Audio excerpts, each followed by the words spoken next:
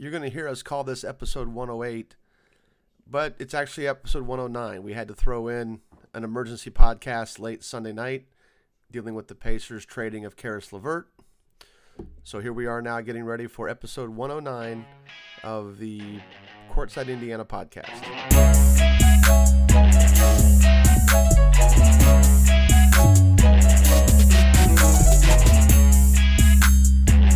Welcome to Courtside Indiana podcast. We are recording episode 108. Zach Tyler's back with us today.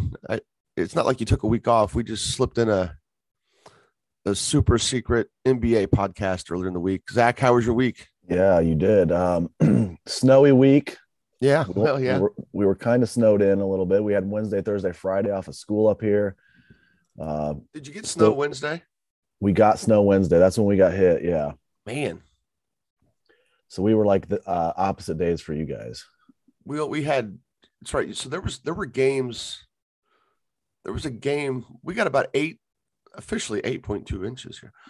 We got there were games 11.2 here. 11.2, but they still played a game up there. Yes. Was it Thursday night? There was one game. Thursday night was the game. Yeah. Was one game in the whole state. Yep. And you were there. And I was there. Nice. You know what? If I was that close to a game, I would have gone. Yep. 20 minutes is all. Just like right down the highway. If it had been like, Southport would have played, Decatur or Southport plays a good schedule. Somebody in the south side of Indy would have played would have been a guy, would have gone. I'd have been there. Yep. Because this is that weird week when everything was Thursday and then Saturday afternoon. Right. Of course, Thursday got wiped out. Yesterday kind of sucked because normally games are scheduled as such, various times, anywhere from 12 until, normally 12 until like 4, maybe 4. And then you've got a handful of games that are still at 7:30. And then as girls teams lose during the week, more games start popping up at 7:30. You start seeing games get rescheduled to normal times. You can usually get to I can usually get to about 4 games. Yesterday, I just got to 2 games. So yesterday was, compared to other years, kind of a bummer. But I did see 2 good games yesterday. So not that actually saw, one of them we're going to talk about. So for sure. Probably 2 of them we're going to talk about. But anyway, hit us up on the recruiting update. Then we'll talk about what the IHSA or what Kyle Neddenriep reported earlier this week about the IHSA plans for the state tournament. Then we'll do our weekly stuff. And then this won't be too long of a podcast today. So go for it. Right. Get us going. So senior Deion Franklin from Maryville got a couple offers this week. Joliet Junior College in Illinois, and then Ancilla offered him as well.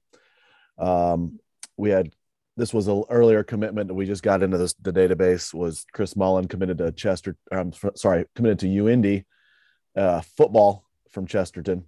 Yep. I didn't get that in a long time ago, and I should have.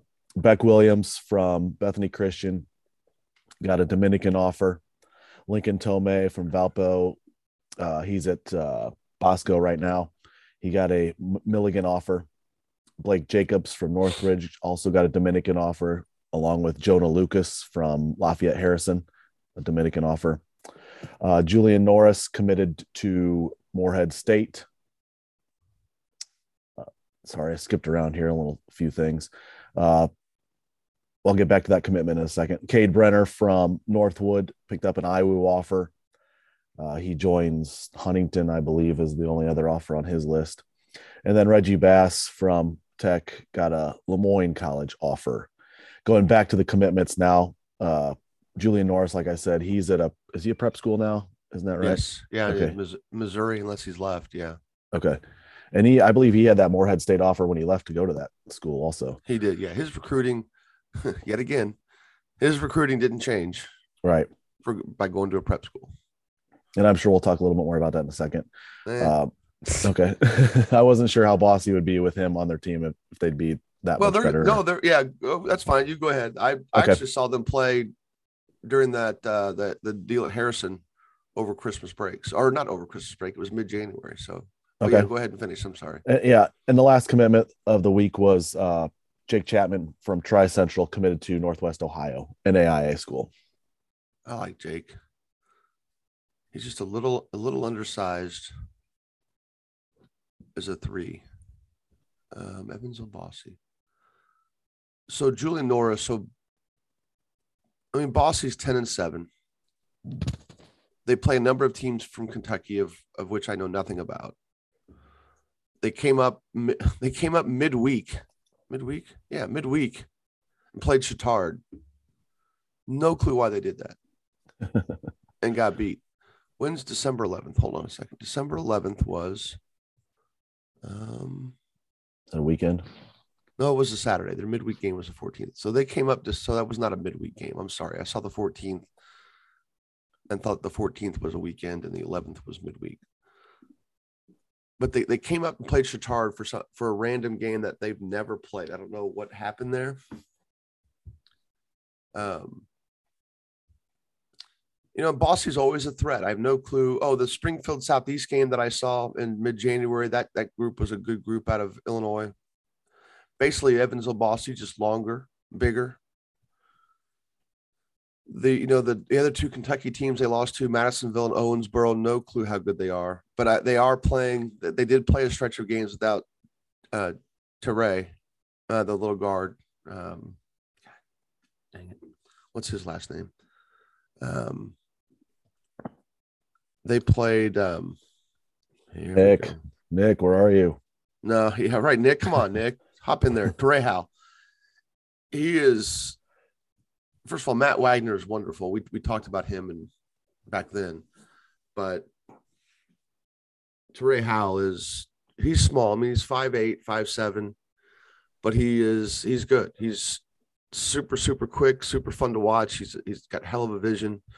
He's got outstanding vision. I started to say hell of vision. What the heck's going on with me here? And it's not they don't have a whole lot of size. That's their deal this year. So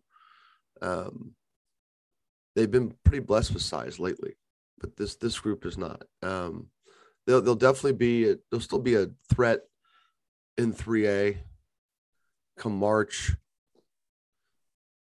And nobody in that sectional this year is really standing out. I mean, Heritage Hills is undefeated among sectional teams. Evansville Bossy's undefeated among their sectional teams. The rest of their sectionals, Gibson Southern, who Bossy beat by 33. I mean, with Julian Norris, they would definitely be better. They would definitely be better. And Nick kind of agrees with me that the prep school route is, I mean, really, look at Reggie Bass, his deal going off to a prep school. And again, I don't know that I'm not trying to suggest it's causation, but him going to a prep school didn't improve his recruiting situation at all. And the Bosco kids, has their recruiting jumped any? Not that I know of. No. I mean, I was just not many offers coming out of there, right? I mean, not lately. I mean, at the beginning, sure. Yeah. But that was before they played any games. Yeah. But I think we both felt like we saw some improvement in some kids. Yeah. The week we went up there. Definitely saw improvement. There's no question that, at least in that situation, I can't speak for the school that Julian Norris went to. We don't know much about it. I know when he made the transfer, we kind of, from afar, mocked their academic situation. But we went up to Bosco's open gym. It was definitely a competitive open gym. I mean, and that's one thing I like to talk about with the summer stuff, like the AAU stuff that I've done for a while. I mean, 30 years, that in most cases, the kids make each other better. The practice situations go a long way toward making each other better. Sure, for sure. But I don't know. I don't know what Julian Norris got out of that. So, each family has their own reasoning for doing it. I got why Bass went. I understood that. I understood why he came back. But he is. I don't know that going to that prep school really helped him much. It certainly didn't change the way he played. But Brenner had a good week. I'm sure you're going to talk about him later. Yeah. Let's see. Oh, Adonis House. We forgot him. Adonis House from Liberty Christian got the West Virginia Wesleyan offer. NAIA school. He would be a kid that I think. Now we talk about prep school. We talk about prep school being as undergrad, like as for like a high school, right? And someone I'm sure will say something about Lalu. Those guys were good before they got there. Those guys were. It's not like they made players there. That's my opinion. I think Jeremy Fears would have probably gotten a lot of high major offers. Yeah, JJ Starling too. Yeah, if they didn't go to La Lumiere. I mean, and sometimes you look at their schedules and you realize that outside of a handful of teams, they're not really playing a bunch of good competition. Lincoln Tomei, his offer from NAI from Milligan. All I can say about that is, I like Lincoln Tomei, but Milligan's in a beautiful part of Tennessee. I've been down there. It's really nice down there. Jonah Lucas, they got Dominican offered 3 players this week. Yeah, Dominican went to work on Indiana kids. I saw Harrison this week, and Jonah's really improved his shot. So it was good watching him play. They really start 3-point guards there at Harrison. He's one of them. I love the Henderson kid. Yeah, his little brother's another one. And then Ben Henderson is actually their primary ball handler for the most part. I think a lot of it is because Henderson's the 3rd best shooter among that group, among those 3 guys. But Mullen, we knew was going to play football in college. What happened with the Beck Williams thing? I had put in the database wrong. That was my problem. So you originally had him committed, but it was just an offer. It was just an offer. Yeah. Okay. Yeah. That was my fault. And then housekeeping information. I got to figure out why the decommitments aren't showing up in the database. So I'm not sure I'll get to that this week, and then I'm sure I'll forget. So anyway, so the IHSA this week, or it was reported that the IHSA was considering going back to a 1-game regional and a 2-game semi-state,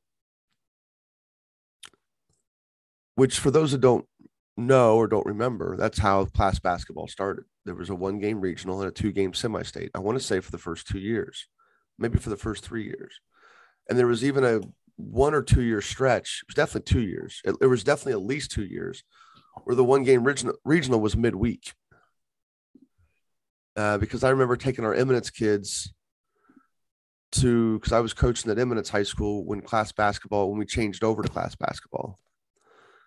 We took our Eminence kids to Anderson for the Pike Anderson regional. And then I think it was the next year I went down to Greensburg and watched them play Corydon in a 1-game regional there. Imagine that drive. Imagine those drives, or the Corydon to Greensburg drive on a school night midweek. I hated that, but they were well attended. What's your thoughts on the one? I mean, they're not talking about moving it to a weeknight, so they're just talking about switching weekends. Any thoughts on that?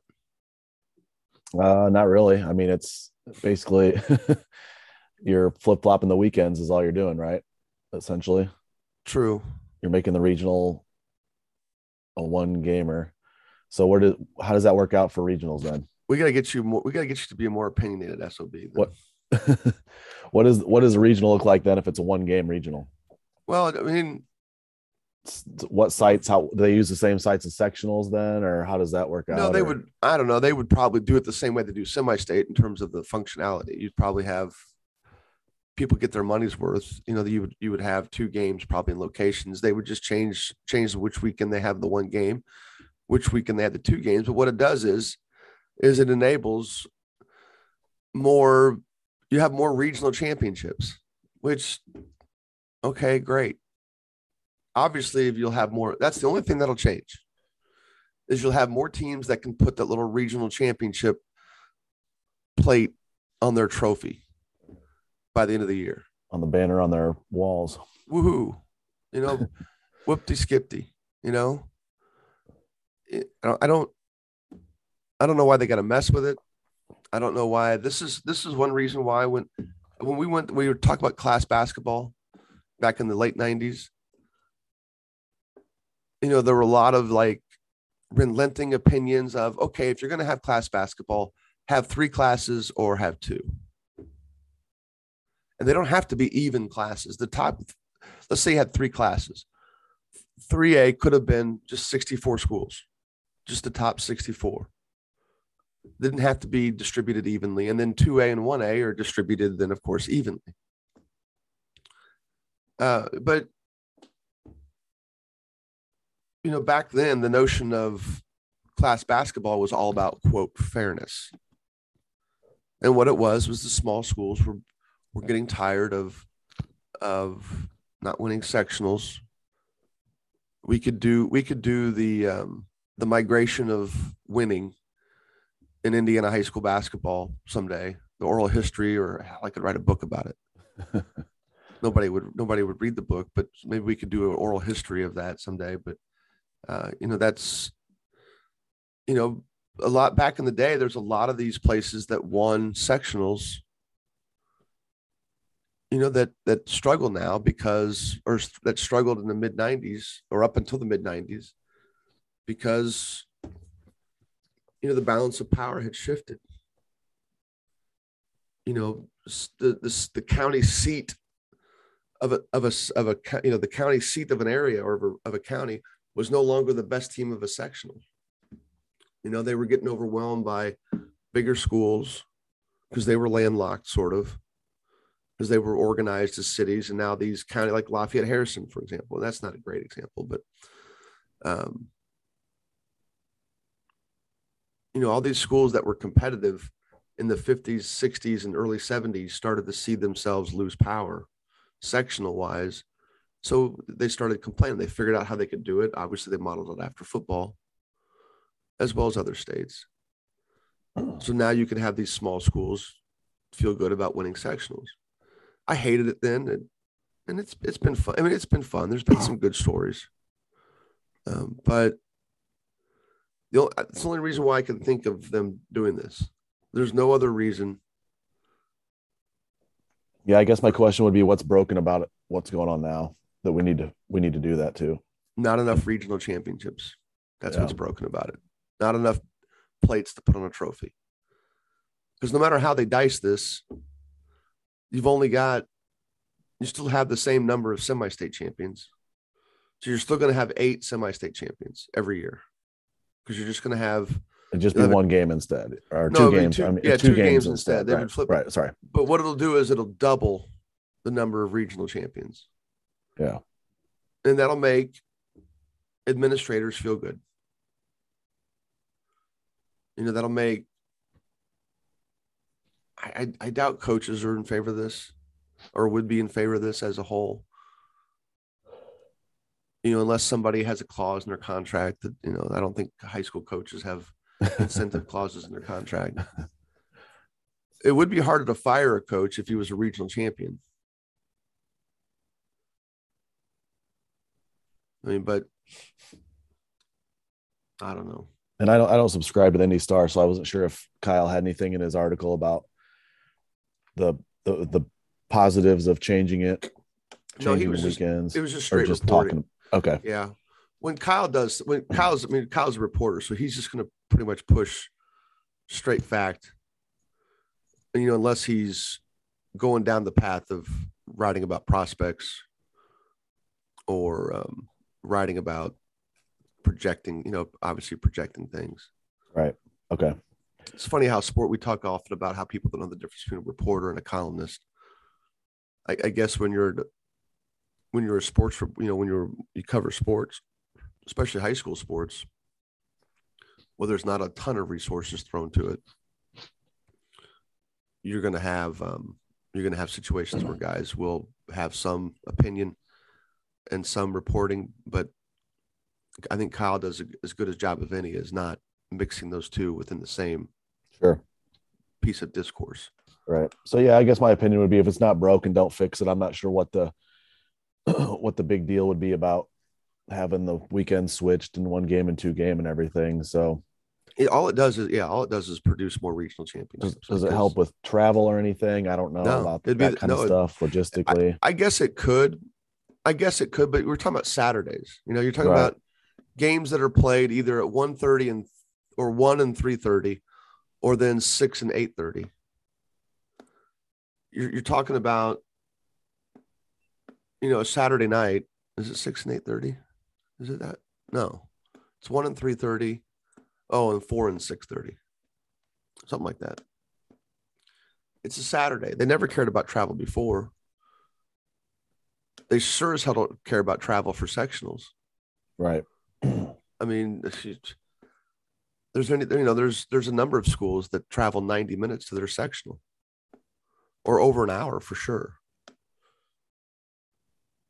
The first few times that they switched, Eminence got screwed over big time in terms of distance. 3 different locations, all of them over an hour. They're the early days of class basketball. I'm not sure it's any better now, even though there's more 1A schools in Indy. Right. I haven't really paid attention to where they go now, but it was like that when we started, and it was like that the next 2 changes. They went from like White River Valley, that was where we were when we started. Then they went to Attica, or wherever the Attica sectional was. And then they ended up at Edinburgh. Those aren't good.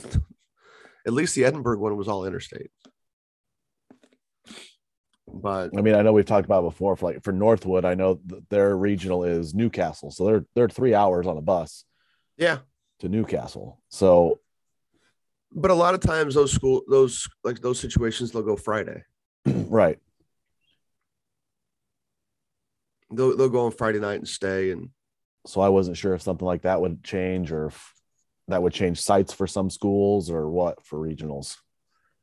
It definitely would change sites. I mean, logistically, because you would, you would have, instead of 4 semi-state locations, you'd probably have 8 regional locations. You'd have 2 games each, because you'd have 64 teams. You'd probably have 16 regional locations if you had 2 games at each regional, right? So you have 64 teams. You'd have 8. You'd have 64 sectional winners. And then you would have, if you played 2 games, that means you'd have 4 teams at each location. So no, you'd have 16 regional locations is what you'd have. And then you would take 16 teams to the semi-state in each class instead of 8. You would double your regional championships. So your regionals would not be all, say, 2A teams. It would be a 1A and a 3A team. Oh, I don't think that would matter. You just probably would have, hopefully you would have 2 games in one location. Right. But I'm saying, like, you're not going to, those 2 games in one location, they're not going to play each other that not necessarily. Same day. That would defeat or necessarily at all. Right. They would correct. Right. They may not even play each other in the semi-state round. Right. I assume the regionals would be 2 games. I assume they would be lumped together based on geography. So you'd have like the 3A regional and the 4A regional, like you'd have the Guerin Catholic, whatever sectional they're in, would be at the same section or the same regional as the winner of the Carmel Noblesville sectional, which, those are the 2 places that usually host sectional 8. So right. I would hope they would do that if they end up going down this path. It does help with travel, But on a Saturday, I just don't see where it matters when you have people traveling pretty far distances for sectional on a school night. I mean, that Bloomington, Columbus, East Central sectional is ridiculous on a school night, especially when they have it at Bloomington South. East Central travels to Bloomington on a school night. I don't know if they ever have it. First of all, I don't know why that sectional just isn't at Columbus North every year. You've been to Columbus North, Jim? I have not. It's awesome. It's a lot like Kokomo's. Okay. It's a little bit smaller on the side, but it's bigger on the sides. They don't have as many bleachers on the end as what Kokomo does. Okay. But it's basically the same structure. Yeah. So like you're talking East Central it's a 2-hour bus ride on a Tuesday night. Yeah. From East Central to Bloomington South. When it's at Bloomington. And I thought the one year it was at East Central. So flip that for North and South. Right. Why it's not at Columbus North every year is beyond me. And maybe it has been lately and I just haven't paid attention. But Columbus North is one of the biggest gyms in the state. Not that Bloomington South is small. But Columbus North is a fabulous gym. Right. I guess if you're doing it for travel reasons as well, I guess that can be a reason. And that wasn't cited in the article. Right. Just the consideration of it. There were no reasons really given unless I missed it. And I didn't see that Kyle went off and tried to speculate, which is not necessarily his job at every given moment when he writes. Right. But yeah, it would, when you mentioned travel, which was a good point, that could be a reason. But again, we're talking about Saturday. I mean, I figure out a way to go to 2 of these things in the same day. I'm usually during regionals, unless I've got something else going on, I'm usually getting to 3 games. Right. 2 in the morning and then the nighttime one somewhere else. No, it's usually, sometimes it's flip flop. It's 1 in the morning and then I'll hustle my butt to the ones that are like at 4 and 6:30. All right, Zach, what's your best game of the week? Best game was the only game I went to this week. Saturday was a little busy soccer wise, and then we had a school event Saturday night, and there was only a couple games Saturday night even that I could have went to, but I love there's like a foot and a half of snow on the ground. We're still playing soccer inside. It's great. That's right. So the big game was their Thursday night game. Concord hosted Northwood. Well, it was a doozy, wasn't it? Oh, it was.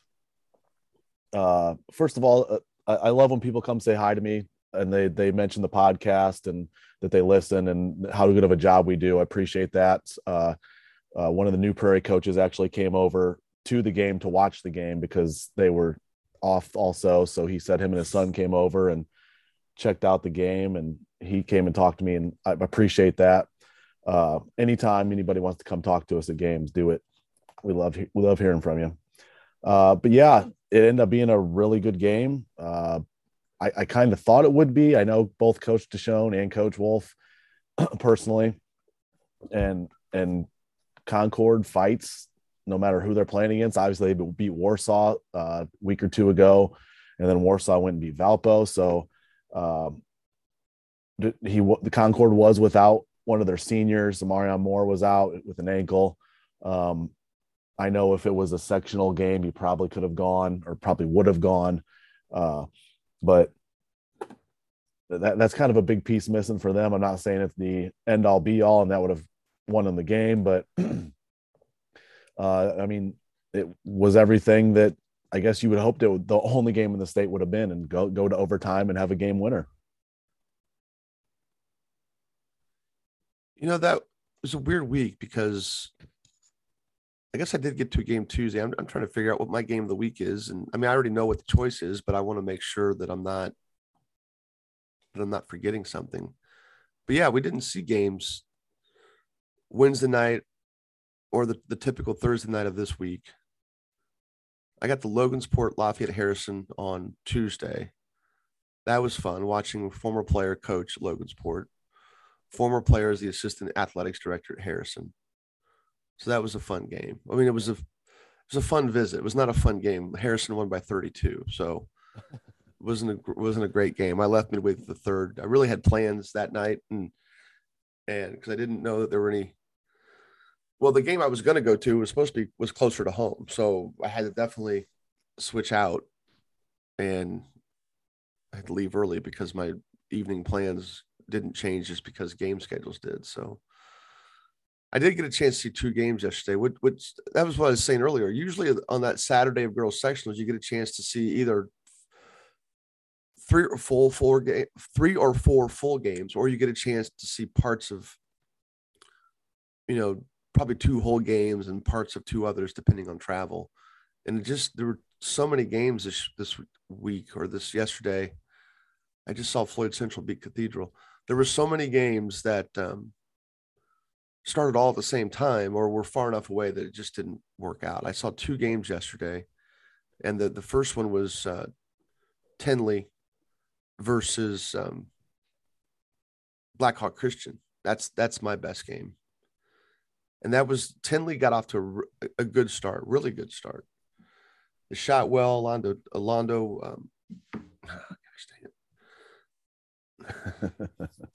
Hold on, I want to call him Tucker. Why do I want to call him Tucker? That's the one bad thing about recording on Sunday morning is that my brain doesn't work. Orlando Hall. God damn it. Why do I not remember his last name? I always want to call him Tucker. Orlando Hall started off shooting well. Jaden Thomas shot the ball well. But what the problem became later is that Blackhawk Christian, their smallest starter 6'3". They're definitely bigger at the two guard positions, and they eventually figured out a way to take advantage of it. Yep. And then Sefton got going. So they were Tenley was ahead by 16 or 17 at one point. Sheesh.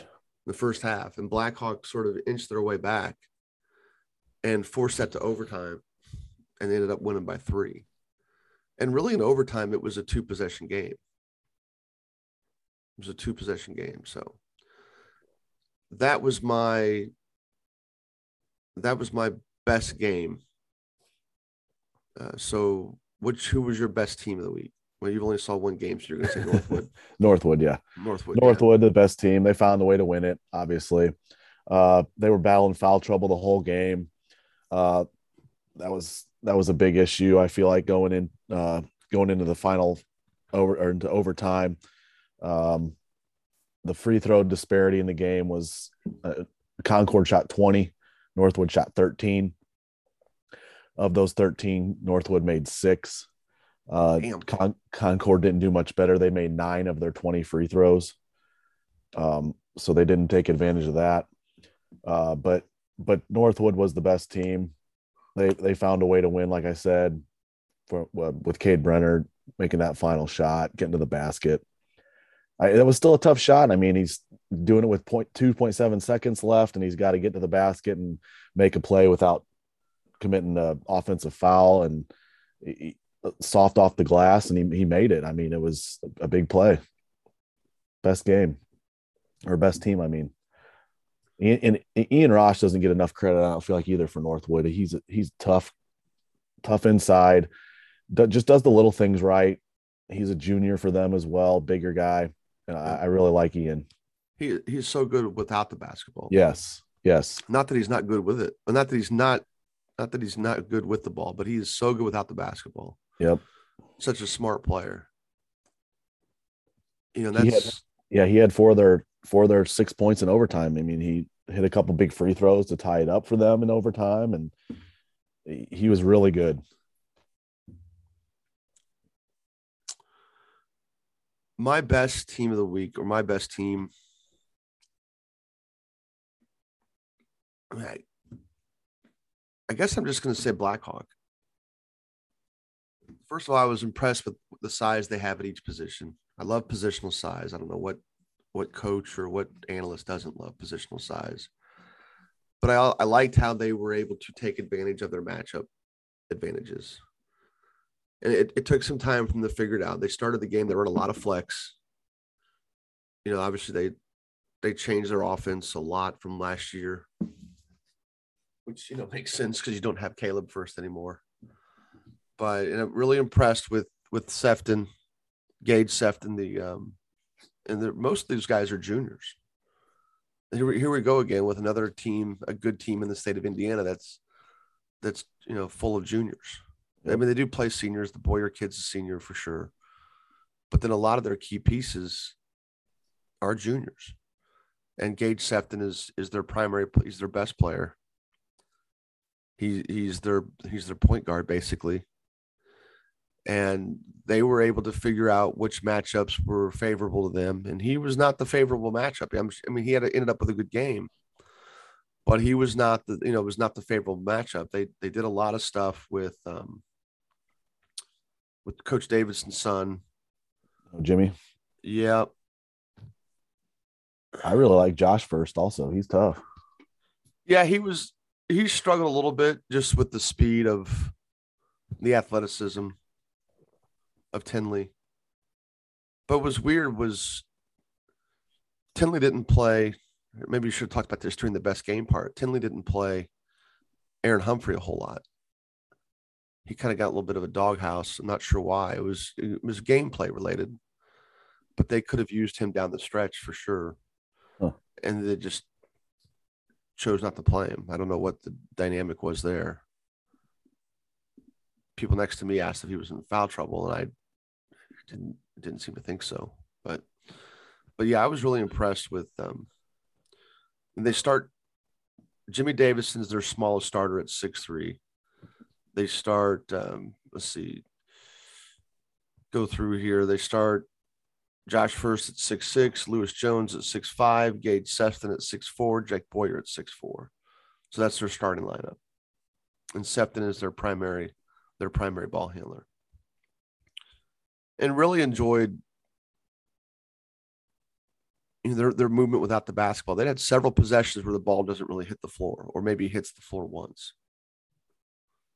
So, and it was good to see Coach Davidson coaching.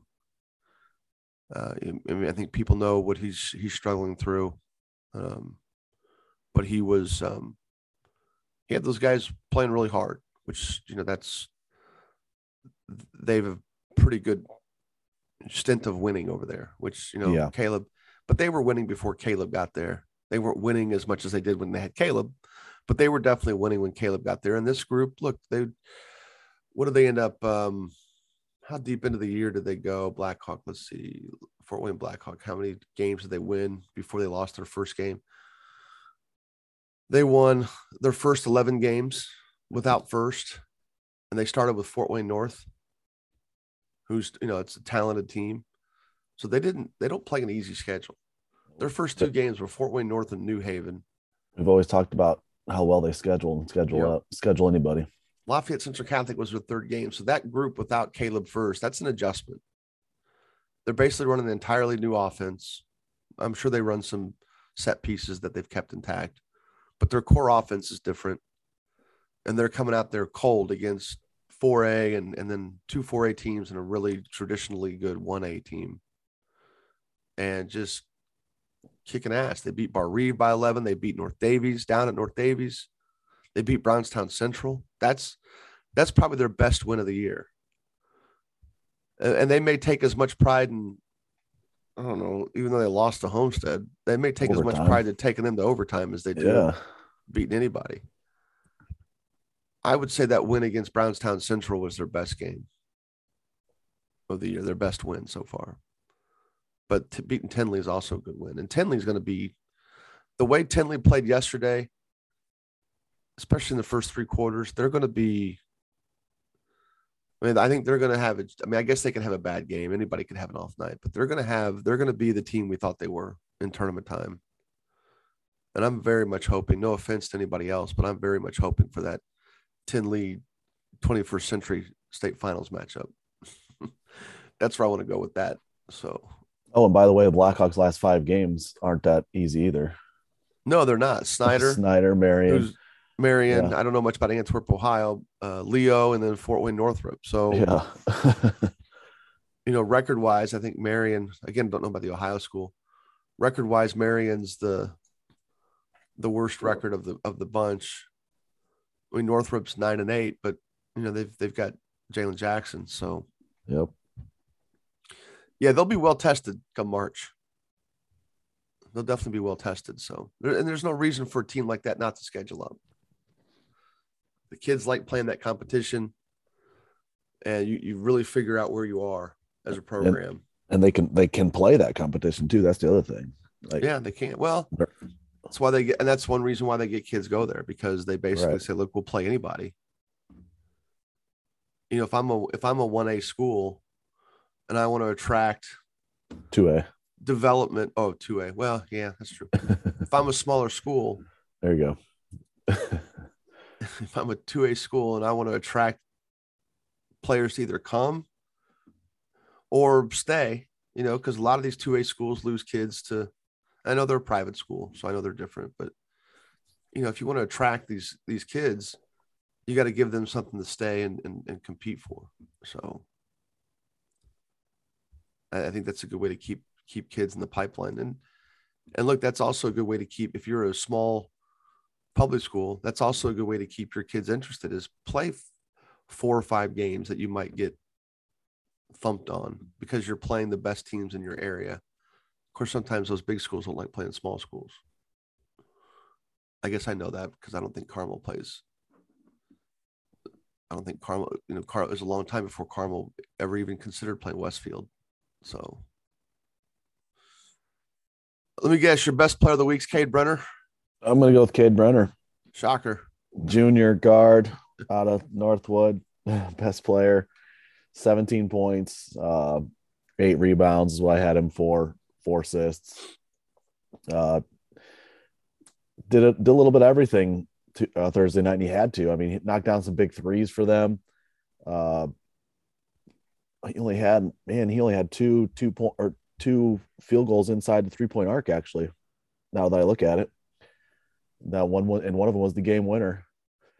Hit a nice little jumper, I remember, on the baseline too during that game. Was one of 4 from the line. So I mean, he did it in other ways too. Got other guys involved. Had some nice assists to guys that hit big time shots for them as well. So he that was the best defensive performance I've seen him play as well. I know that's something that he's working on and getting better at. So Cade was on Thursday night in the game they needed him the most. He's been big in big games all year, I feel like, too. Yeah, I mean, with their success too as a team, he's probably got an inside track on being a junior all-star. So agree. I had a text earlier I'd say earlier in the month. It may have been earlier in the month, but it was probably late January, asking me if I thought he would be a junior all-star. And I was like, well, I mean, the way that process works, they definitely look at team success. You know, so that, you know, as much success as Northwood has had. I mean, they won their sectional. Even I walked in that gym the Tuesday or Wednesday of regional week, you know, in the COVID year. You know, they just are continually. Aaron does a really great job up there, and definitely. And I'm not really sure. I mean, obviously, it's the stuff that he does or that he supports and is part of in the community as far as developing kids, but he does a really good job of coaching them too when they get to high school. And you know, they've won their sectional, you know, the last 2 years, probably even longer than that, but they need to get over the hump and get to the state finals. So that would be fun. Get a chance to watch them down at what's it called now? Gamebridge. Can we just call it Conseco? Yeah, Conseco, please. Remember the old RCA Dome, the Hoosier Dome? Yeah, Hoosier Dome, yeah. All right, my player of the week, I'm going to go with Jaden Pinkston, or my best player is Jaden Pinkston. I mean, Gage Sefton was right there, but I think Pinkston, a lot of it is just because of watching how his game has evolved, and that's a big part of it. He still needs to improve his jump shot, but I was really impressed with his playmaking, decision making. He wasn't really rushing things offensively off the dribble. He probably took a couple shots in transition off the pass that I would take back, but and then, you know, in a game that goes overtime, you're like, okay, just because he's so athletic. It's so athletic, and you think there's just better ways for him to get shots, especially in transition.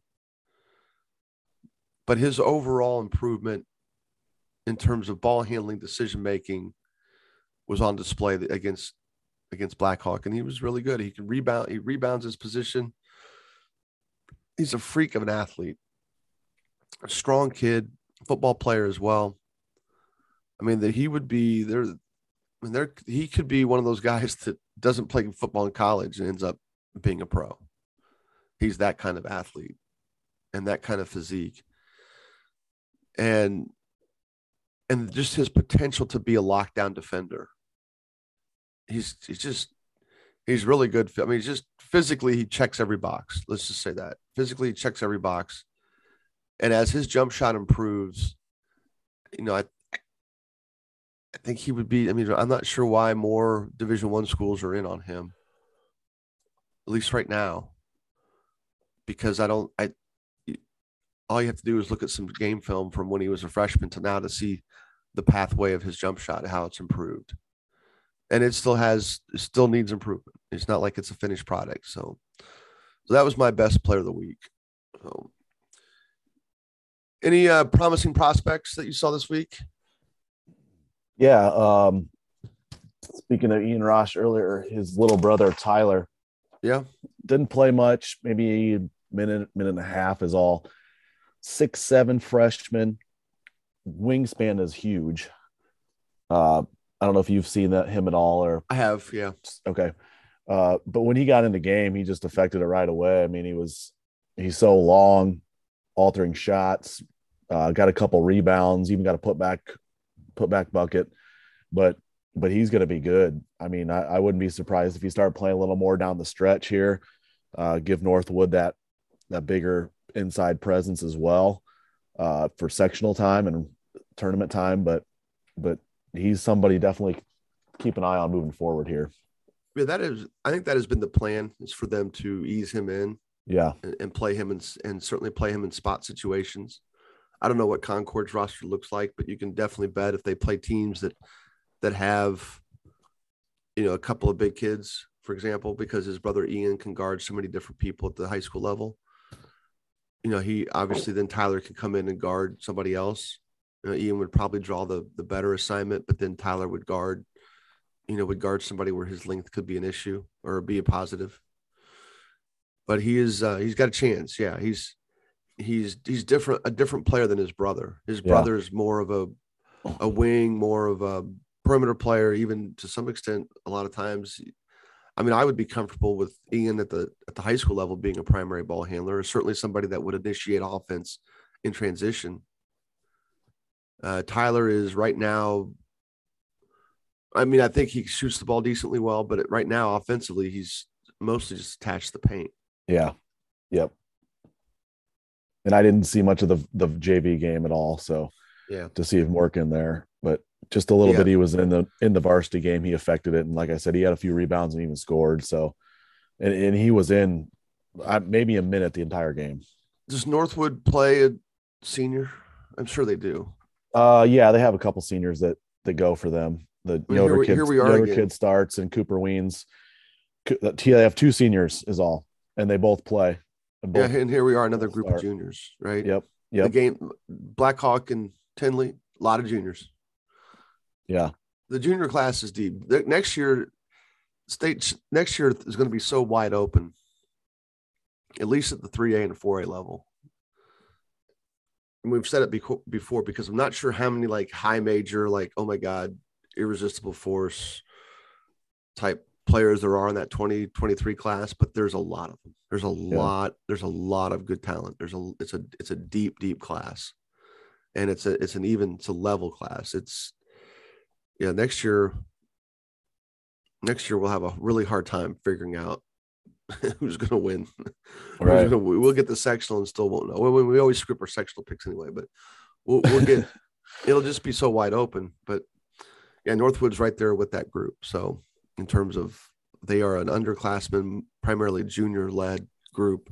And then they've got the two sophomores and Coach Wolf's son and Nitarian Tuggle, as well as the younger Rash. So Tyler, yeah. So My promising prospect was Josiah Bell from Maconaquah, 6'5" freshman.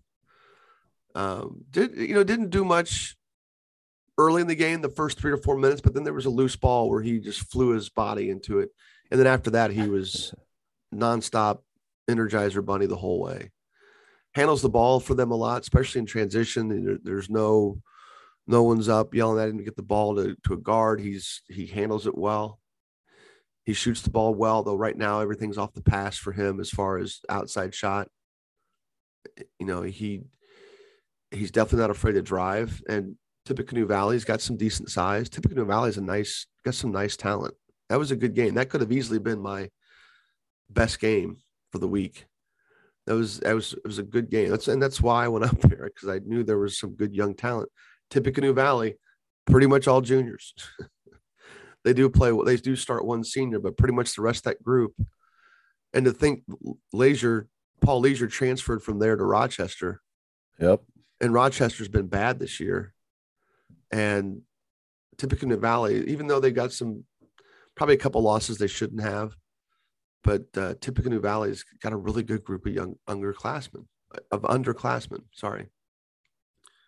But Ball was good. He probably ended up with 6 or 8 points last night, but just to watch his motor, watch how fearless he played, pretty impressive. Maconaquah does have a group of seniors that they rely heavily on, especially Betzner and Maben. And, those two guys pretty much, I'm sure, are their 2 leading scorers without rechecking stats. But yeah, I was pretty impressed with Josiah Ball last night. So any weird scores? I mean, I've found one. Any weird happenings this week score wise that stuck out?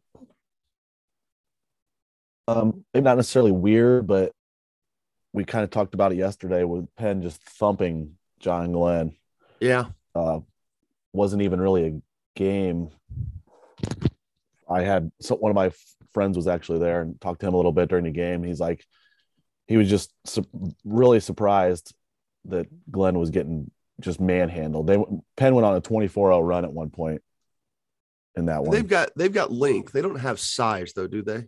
I mean, obviously they've got Burton and Smith, but I'm talking about Penn. Penn has length, but not size. Where Mishawaka and Marion, the Marion kids are stronger, aren't they, physically? Well, the Penn does have some size. They got the Gatetti kid who's like 6'6" and long. But I'm talking like length versus. And then they have the thick kid also, Wojciech Heskey, or I can't remember how to say his last name. He's like 6'8" and he's built like an ox. So they do have him as well. But yeah, other than that, size wise, they're a little smaller at the guard spot than maybe a Marion, but they also have more depth than a Marion does. Do they have some depth? Okay. Yeah. And then Marcus Burton is wonderful. So, and Julian and Joe Smith, and then Joey Garwood too. Yeah. Yeah. Yeah. Burton's tremendous. It's just a long drive from Mishawaka to Carmel. But yeah, he's a difference maker at the point. I'll be curious to see where his recruiting goes. I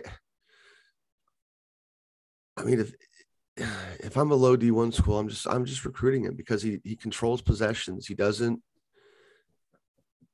when he plays with talent, and when he's under control, or he's got definitely, if he has a decent big to be with, he's fantastic because the ball's on a string for him. You could see times when he's by far the best player on his team. He really gets himself in a position where he feels like he has to do a ton, and then as a result will make mistakes. But maybe he over penetrates a little bit. But when they have control of a game or when they have the lead late, he's a bear, man. He's hard to contain because he's so good with the basketball. So definitely agreed.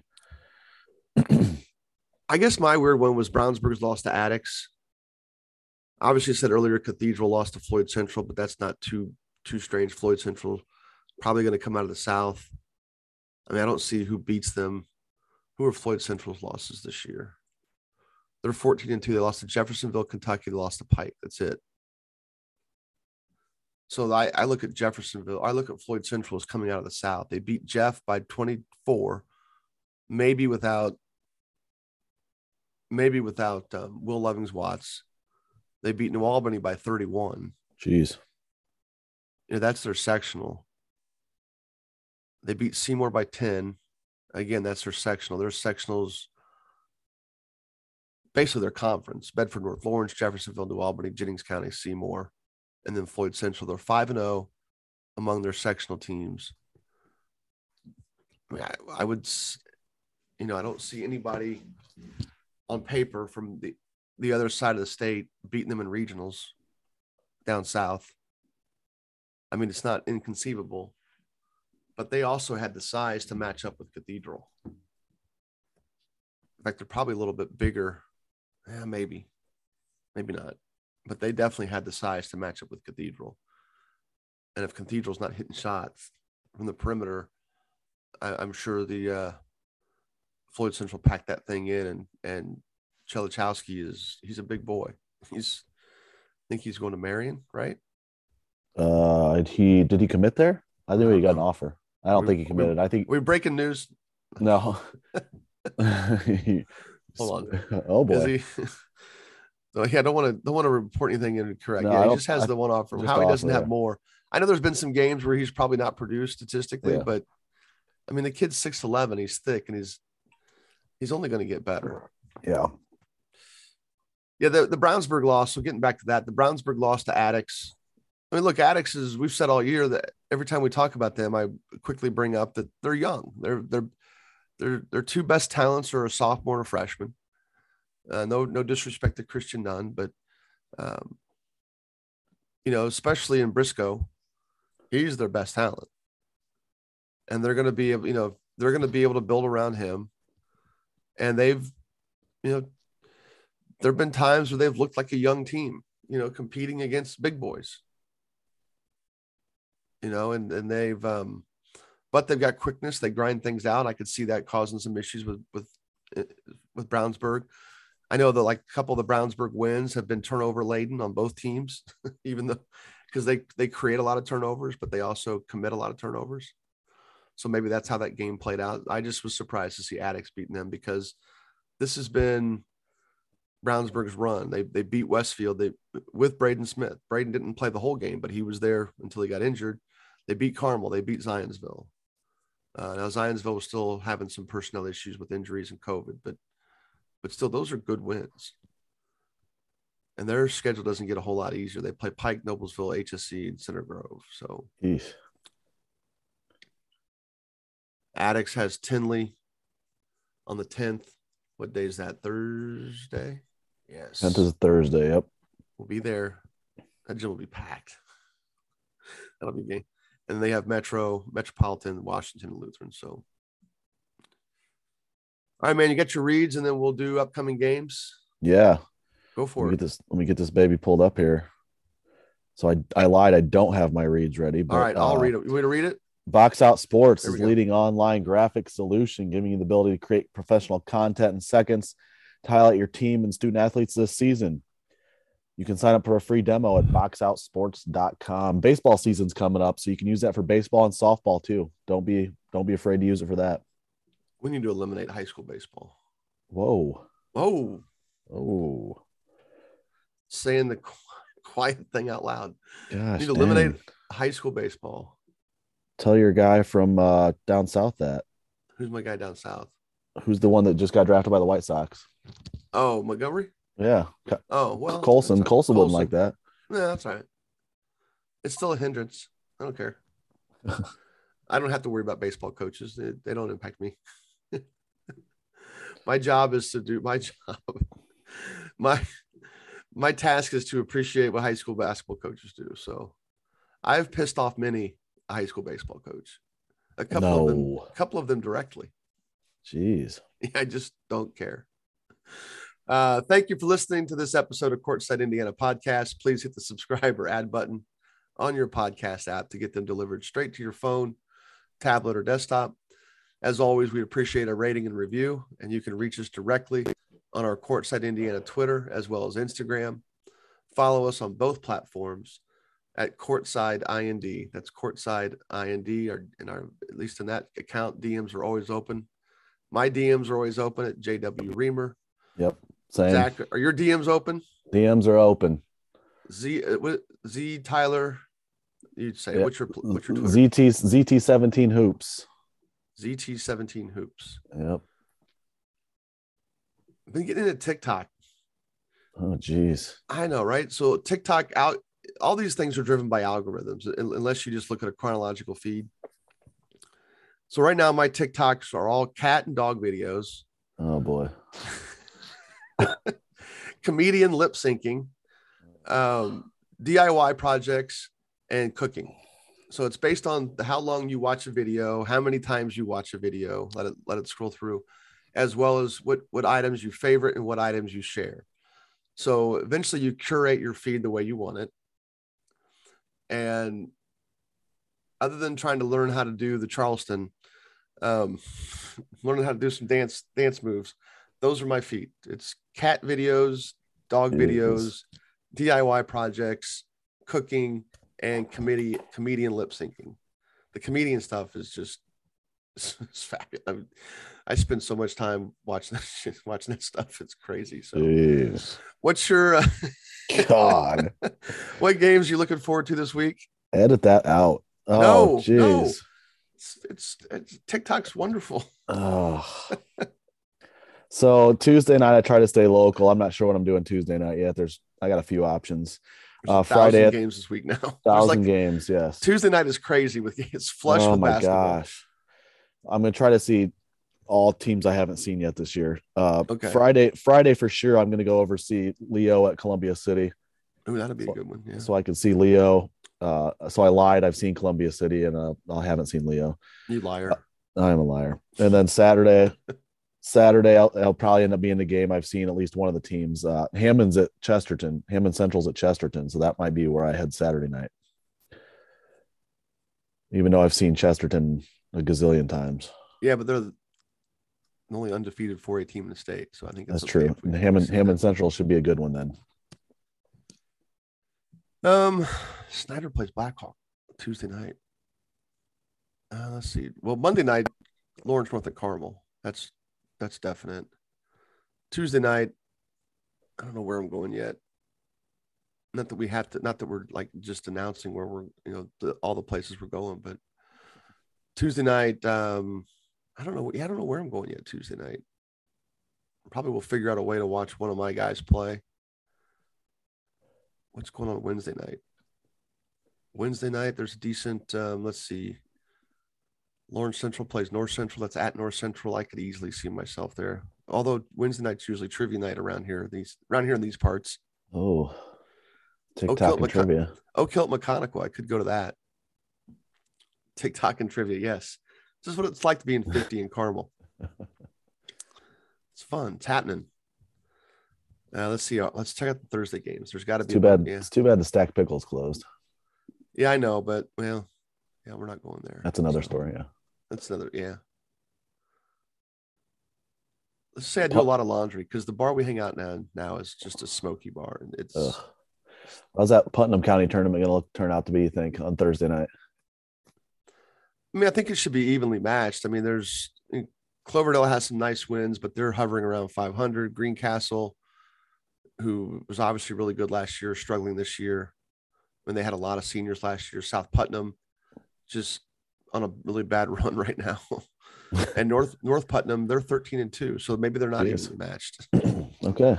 I remember North Putnam getting off to a 2-2 start, thinking, well, look, it's not often they just roll through a bunch of kids. I mean, Coach Brooks' son graduated, but they just beat Covenant Christian yesterday, so that was a good win for them. That's probably their best. I mean, that they beat Park Heritage, but I don't know if Christian Johnson was playing. Coach Brooks, if you're listening, you can send me a message on that. They beat Northview. That was a good win for them. And then Covenant Christian was a really good win. So those are three good wins for them. And the way Southmont's playing, I guess maybe that's what I thought. They lost to Southmont to start the year. And I thought, well, that's okay. They probably graduated some kids, et cetera, so forth. And Sullivan didn't kind of put the smackdown on them. But then Southmont turned out to be really good. They lost to Southmont by 6 to start the year. And Southmont is, of course, my internet freezes up here. Southmont's 12-3. So it's the best season Southmont's had in a while. So they've got some decent wins too. But